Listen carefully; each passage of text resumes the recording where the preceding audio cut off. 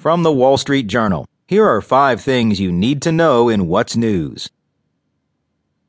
Trump and his debts, a narrow escape.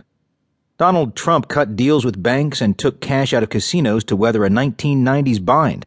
How he fought through it offers insights into a would-be president dealing with crisis. Candidates diverge widely on how to achieve growth.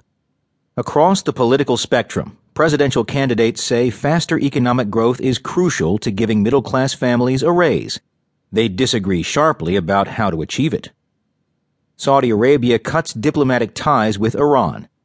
Saudi Arabia cut off diplomatic relations with Iran as the kingdom's execution of a dissident cleric inflamed sectarian tensions in a region already brimming with conflict.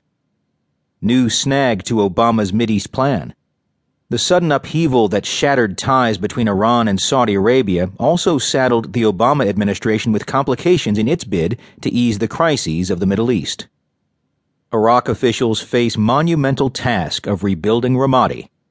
Iraqi officials will encounter a grim pattern when they meet to discuss the monumental task of rebuilding the recently liberated city of Ramadi. Each time Islamic State is uprooted, the battles and the group's tactics leave behind a legacy of destruction that will linger for years.